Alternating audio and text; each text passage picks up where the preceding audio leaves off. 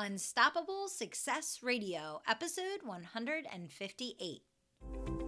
Welcome to Unstoppable Success Radio. My name is Kelly Roach, former NFL cheerleader and Fortune 500 executive turned business growth strategist, helping entrepreneurs around the world to make 6- and 7-figure leaps in their business. Each week, we bring you multiple episodes designed to help you go further faster in accomplishing your goals and dreams. Now let's get down to business. Welcome to Unstoppable Success Radio. I am your host, Kelly Roach, and I am thrilled to be here with our special guest today, Shannon McLay. Shannon, welcome to the show.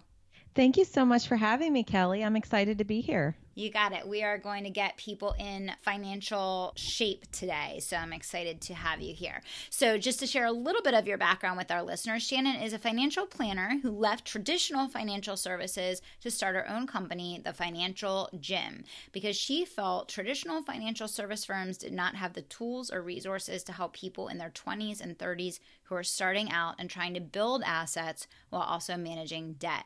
She realized that the key to long-term personal financial success is a commitment to financial fitness and making smart financial choices. Through her blog, Financially Blonde, her book, Train Your Way to Financial Fitness, her podcast, Martinis and Your Money, and her company, Shannon is committed to making financial fitness fun, easy, and accessible for others. Shannon, welcome to the show. Thank you for having me. All right, so let's get down to business here, Shannon. First of all, why does our education system and all of our traditional, financial services companies out there, why don't they actually support the reality of, what we're all dealing with day to day?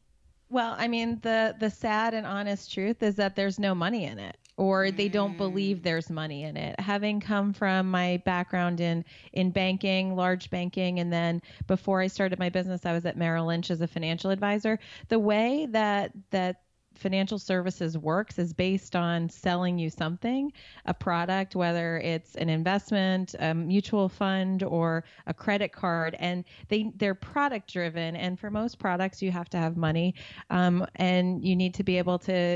They need to be able to sell you the product to keep their business going. And what I realize is that people don't need products; they need services. I mean, I would see that at Merrill Lynch. I had clients who had millions in assets and they were making 6 figures, but they weren't getting ahead. And every quarter we would meet and I would say, what's happening? Why aren't we getting where we need to go? And what I realize is it's not in the investments. Anybody can invest money. You could put all your money in a mutual fund. You don't need that. It's the day-to-day money management that's the struggle. And what current financial service providers want to give us, especially the mass affluent, they call them, which is pretty much everybody who has less than 250,000 in assets. They want to give us technology, like an app, and say, look, hey, we created this app for you and good luck, and my clients are like, mint.com never would have given me what you've given me. Or, people just need somebody, an accountability partner, the human touch. I mean, the app and the technology might work for some people, but from my experience, it doesn't work for the large majority of people. Yeah, absolutely. Yeah. I mean, definitely it's broken. And until people really kind of strike out on their own and seek to understand how they can build wealth for themselves and be successful, growing wealth from where they are with what they've got, it's just going to continue this cycle of struggle, I believe. So I think the work that you're doing is really important, Shannon, and I'm excited to hear more about your philosophy. So you mentioned the day-to-day, which I really like because I think that makes it simple for people. And I think that that's what people need is what can I do right here, right now from where I'm at? What are some of those things that you always recommend that people get started with as far as getting in better financial shape? Yeah, well, I always say the key to financial fitness is the same. It's just 2 things, and it's the same as physical fitness. It's just 2 things. So to get physically fit, you should eat less and work out more. And to get financially fit, you should spend less and make more. And they're both 2 very basic, they both are comprised of 2 very basic actions. And yet I said, if it were so easy, we'd have a bunch of skinny millionaires running around, you know? And the fact is they're both very difficult to do. And especially when it comes to financial fitness and money decisions, spending less and making more, they're concepts that people struggle with, especially, and I say this all the time to my clients, that there are billions of dollars a year being spent on making us financially fat and making poor financial choices, because that's all the marketing. That's everything that's out there. Here's what you should spend money on, right? There's so much marketing around that it's very difficult for us to make the smart choices. And that's the hard part. So what you have to do is create a strategy around, what's important to you and make your choices around that. I think the biggest thing I do for my clients is I help them identify their goals. And I think if you're not working with somebody, you're wondering how you get financially fit or get your money on track, I think the number one thing you need to think about is what's important to me.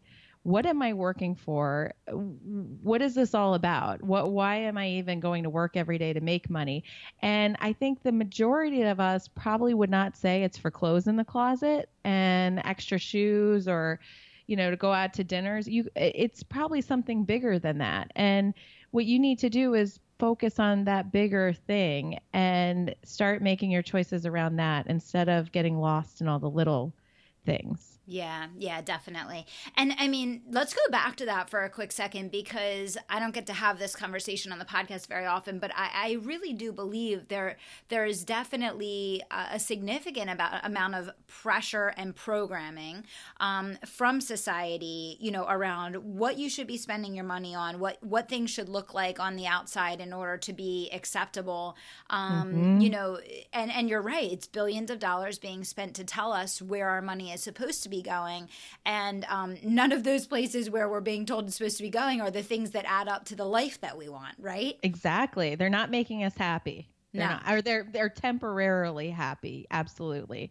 But then I see this a lot with my clients, because in my work with them, we're going into everything.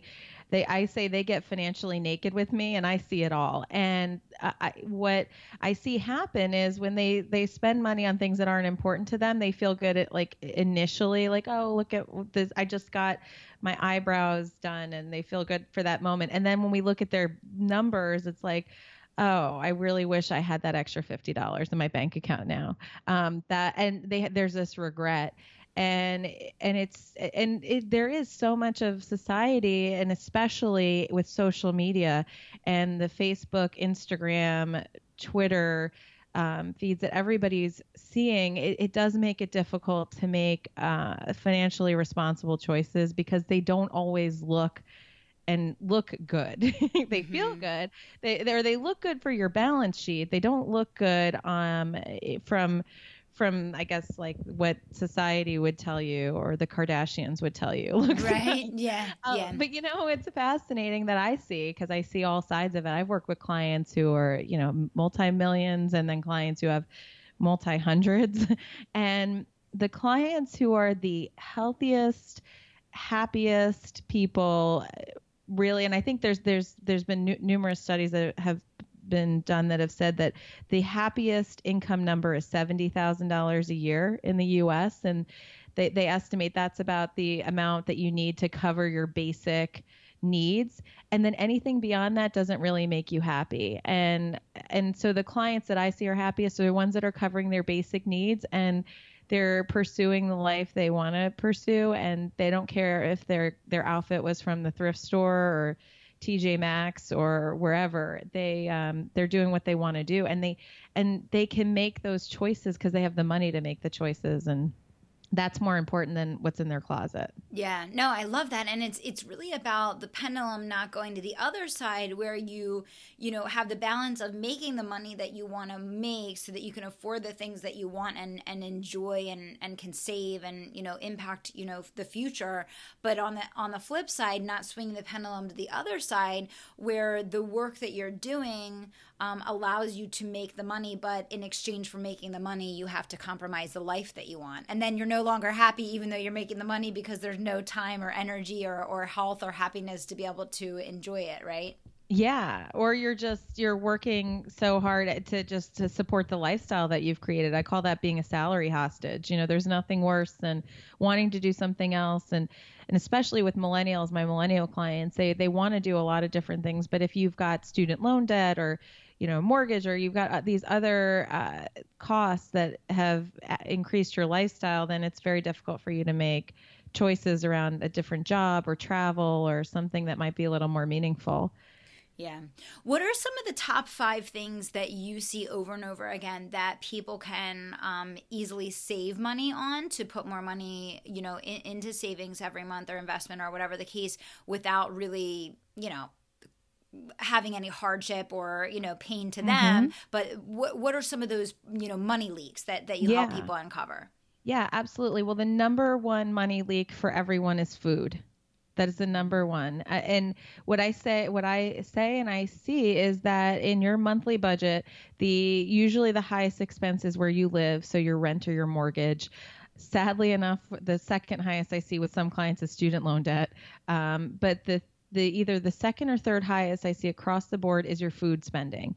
And this is the challenge that I see with clients all the time, because people assume that food is a need, because my clients will say, well, Shannon, I need to eat. And of course we need to eat, but it's the way we eat that becomes a want. So eating out and what I call mindless food shopping, those are huge, huge budget leaks. And I mean to the extent of hundreds of dollars a month, which adds up to thousands of dollars a year. I've had clients just change the way they think about food and literally save over $5,000 a year. Yeah, it's like you can refinish, you can put new like marble countertops, or refinish a room, or get new furniture for your like a room in your house for the money that you're just spending on crap that disappears the second that you put it in your mouth. Yeah, Kelly, there's so much. All of us could do a $5,000 a year, right? That would probably feel better than any individual meal or something like that. Yeah.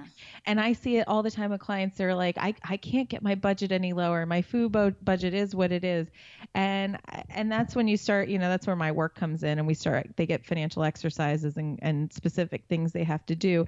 And literally every single one of my clients is spending less on food than they were when we started to work out. Yeah. Okay. No, that's great. I think that that gives everyone a lot to think about. I know I am definitely guilty of that. We go out to eat all the time. So yeah, definitely. That's some food for thought right there. Before I go on, Kelly, the one thing I want to say though, I clarify, I always tell all my clients, I'm a judgment-free zone, right? I don't care what you're doing or how you're doing it. I just care about where you want to go and how I get you there. And I have this with clients. If food is important to you and going out to eat is one of your important things, like I have clients who say that I'm in New York, and a lot of clients in New York City, and they said eating out I have to do. Then that's fine. But then you've got to make choices in other areas. So, you can't also eat out. You can't eat out and also have a very high retail budget too, or you have to live somewhere else. Like you just can't have it all. So if food's important to you and eating out is important, then great. But then you've got to make choices somewhere else. Yeah. And I think it's also just like being like conscious about it, right? So like, it's not like you're saying don't go out to eat, but it's like you don't need to go out, 4 nights a week and spend money for, a sit down dinner, every single night of the week that is not even necessarily anything special or, whatever the case. So I think it's all in like good measure, right? Yeah, it's all exactly. I used to be over 200 pounds after I had my son, and I'm 5'5" and 200 pounds. I said I used to be financially fat and physically fat 5 years ago, and I went on Weight Watchers. That's how I lost my weight. And one of the best things you learn on Weight Watchers is that, everything in moderation. And I like to drink. And I mean, I have a show called Martinis and Your Money. That's important to me. And so I would know, like on the weekend, want to have a few glasses of wine. Well, if I wanted to have that, then I'd have to eat salads during the week, and I couldn't have the pizza and the wine. Right. Yeah. To choose. Right. Yeah. It's just what's important to you. And it's the same thing with the money. It's like, yeah, you can go out to eat. I'm not saying you can't. I mean, I never want to be the one taking the punch bowl away at the party. I'm usually the one bringing it. So Right. Yeah. So no, I want you to have that. fun too. You work hard, but like just keep it in perspective. So if you're going to go out to eat and have a good time, well, maybe you eat in a few nights during the week, or make different choices, or have leftovers, or do something a little less sexy. Sure, absolutely. So definitely the food. I think everyone can take that and act on that right away. What are like maybe one or two other ones that are really common that you could get people's wheels turning thinking about? Yeah. Another one is the automatic payments. So I see this happen a lot with clients. When we go through their numbers, it's like, well, why are you spending $20 a month? Just the dues, for whether it's the gym that you never go to, or you've signed up for some subscription service and you don't even use it. Those can add up to hundreds of dollars a month as well. And what happens is it's $5 here, it's $10 here. With the gym, it could be $100 a month and you're not even using it. And they just automatically charge to your card, so you're not thinking about it, and they're just like these little silent killers. So what I force my clients to do a lot of times when they're sitting with me is we'll go through and literally they'll just start canceling while we're together. And, those add up. $100 a month, that's, $1,200 a year right there. And some, that's easily controllable. Yeah, no, great. I love that. So I think one of the goals that we all have, Shannon, all of us that are parents, are to make sure that our kids are in an even better, money situation, even better financial situation than us. And certainly, as I mentioned at the beginning of the call, that we provide them with a financial education, because they're not going to really get it elsewhere. Like, what are some of the things that you recommend for the parents listening that, want to raise financially fit kids? Yeah, I mean, I am a parent raising I have a 10-year-old son, and I tell people all the time he's the most financially fit person I know. And it's because I started talking to him about money from an early age. He was about 5 when we started the conversations. And as they get older, the conversations can get more involved. But I always say start making them have those conversations and make them make money choices from an early age. So whether it's earning not a salary, earning, getting chores around the house, making money from that. Or I had a rewards chart for my son, and as he did certain things, he knew there were different prizes or of dollar value. Or if your kids get money for birthdays or holidays or whatever, make them use their money for especially the wants they have in life, not necessarily the needs. You're providing the needs for them, but for the wants, the extra things, make them start paying for it. And it's amazing when they have to use their own money, how much different this scenario will be. And it'll be a fight, and there'll be times you'll be in Target or wherever and you just want to just give them something to shut them up, but you have to say no. You have to make them pay for it or have those hard conversations. And I've seen over time, now my son, he's very thoughtful about how he spends money, and he has his own money. He just actually recently opened up an investment account. Now he's investing, and it's progressed. But the sooner you start talking about it, the better. And include them in where appropriate in family money decisions. So if you're deciding to eat in instead of going out, you should say, we're going to eat in tonight because we are, saving up our money because, we'd rather go to Disney World, or we'd rather go on this trip. And I think a lot of times parents feel bad. There's a lot of like guilt we have, like, oh, our kids aren't going out to eat and their friends are going out to eat, or they're not wearing the LeBron James shoes that our friends are wearing. Their friends are wearing. And who cares about that, right? Your home is your choices, and you need to express that to your child, that you're making financial choices that are appropriate to your family's goals and life. And you need to let them know why you're doing that. And I think they appreciate that, that it gives them a perspective.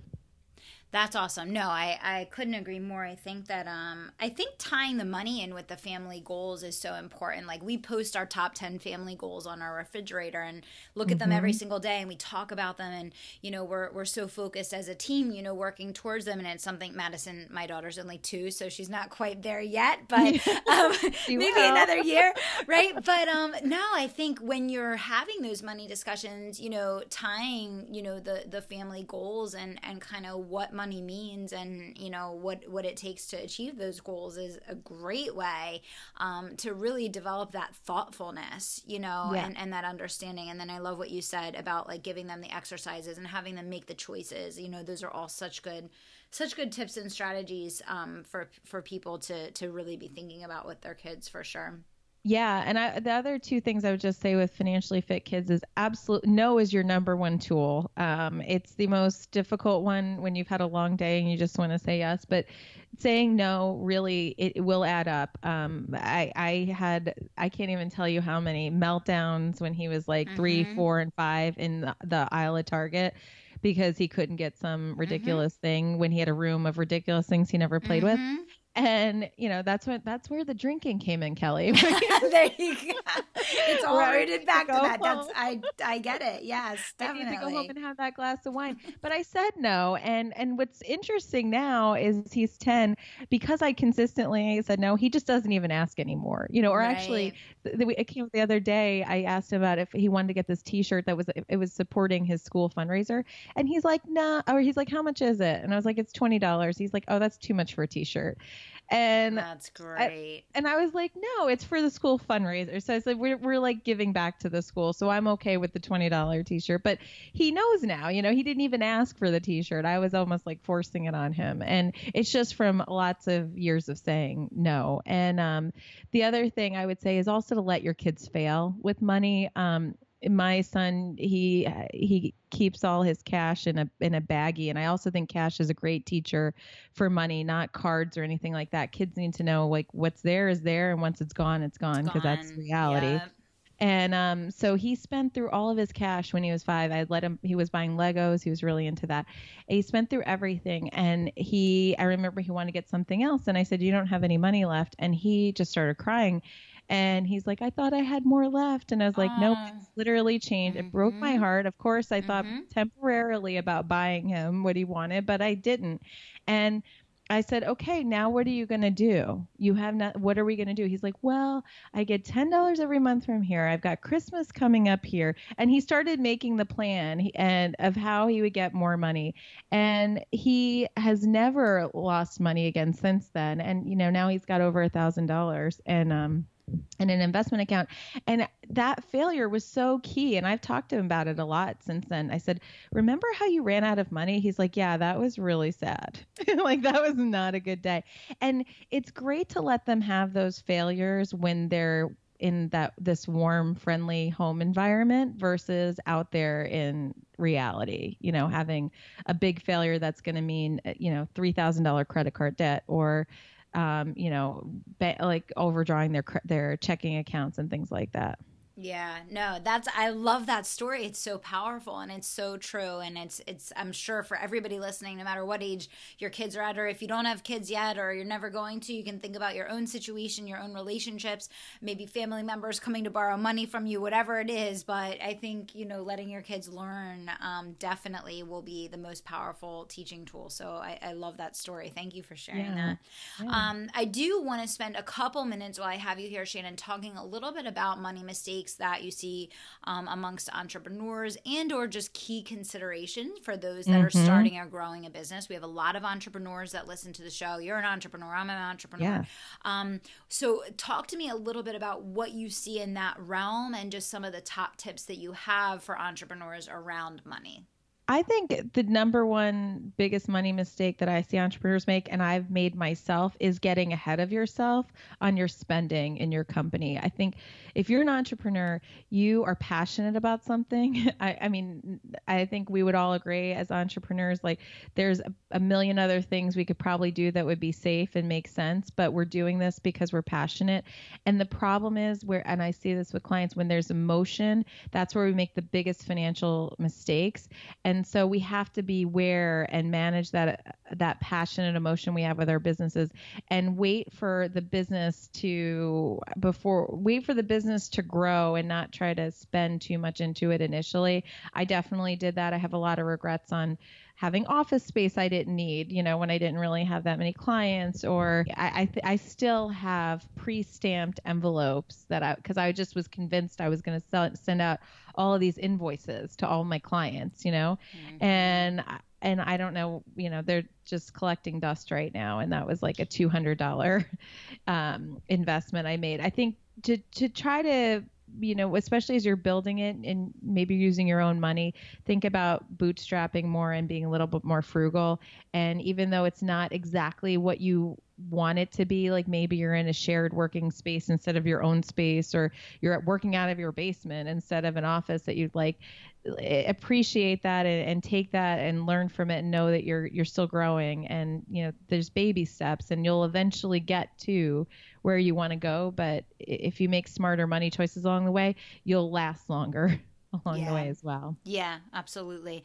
I think that the office space is one of the biggest mistakes that I see as well.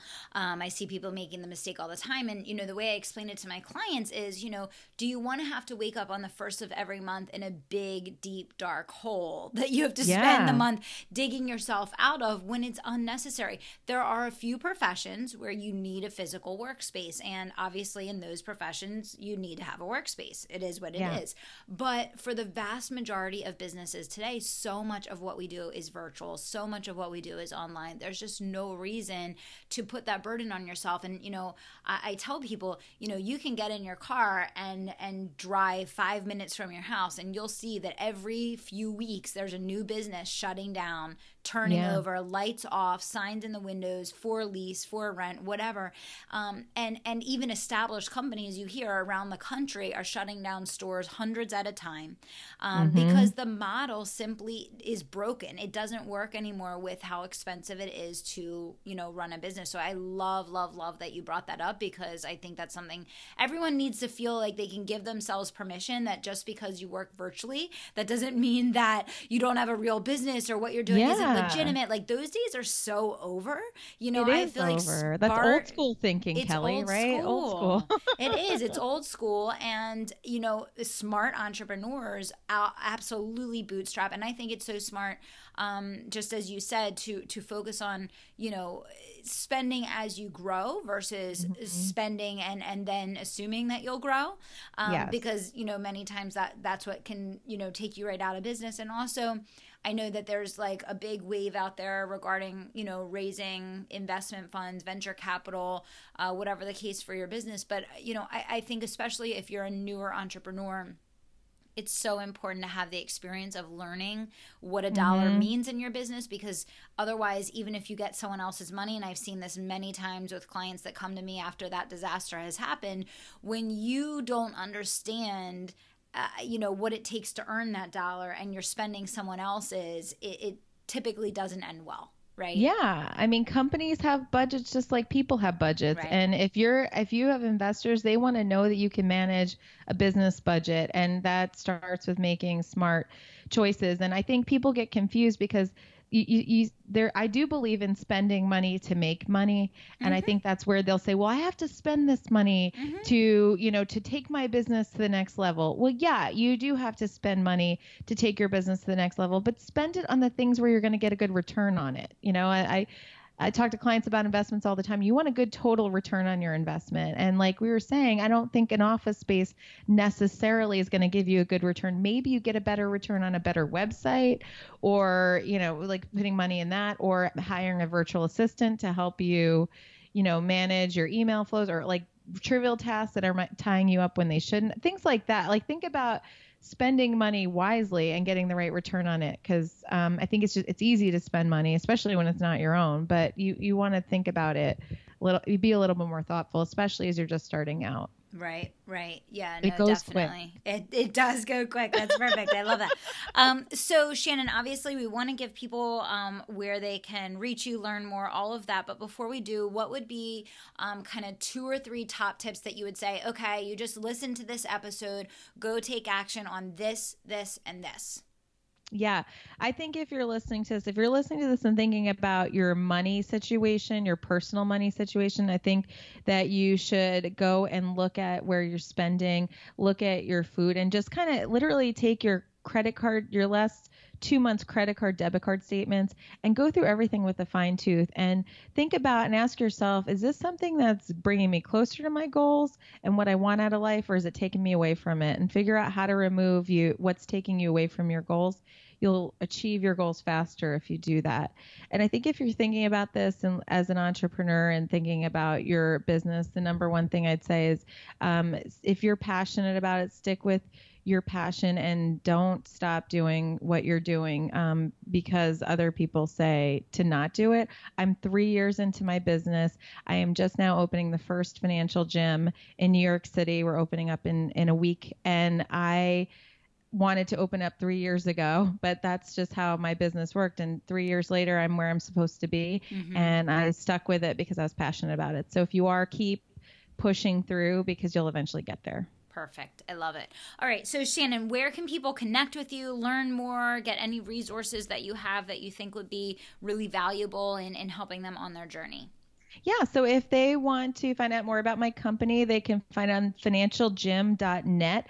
And like I said, we're opening our first physical location in New York, but we have virtual services as well. If they want to listen to me talk more about money and drink cocktails, my podcast is Martinis in Your Money, and that is available on iTunes and Stitcher. And you can find me on Twitter at blonde_finance.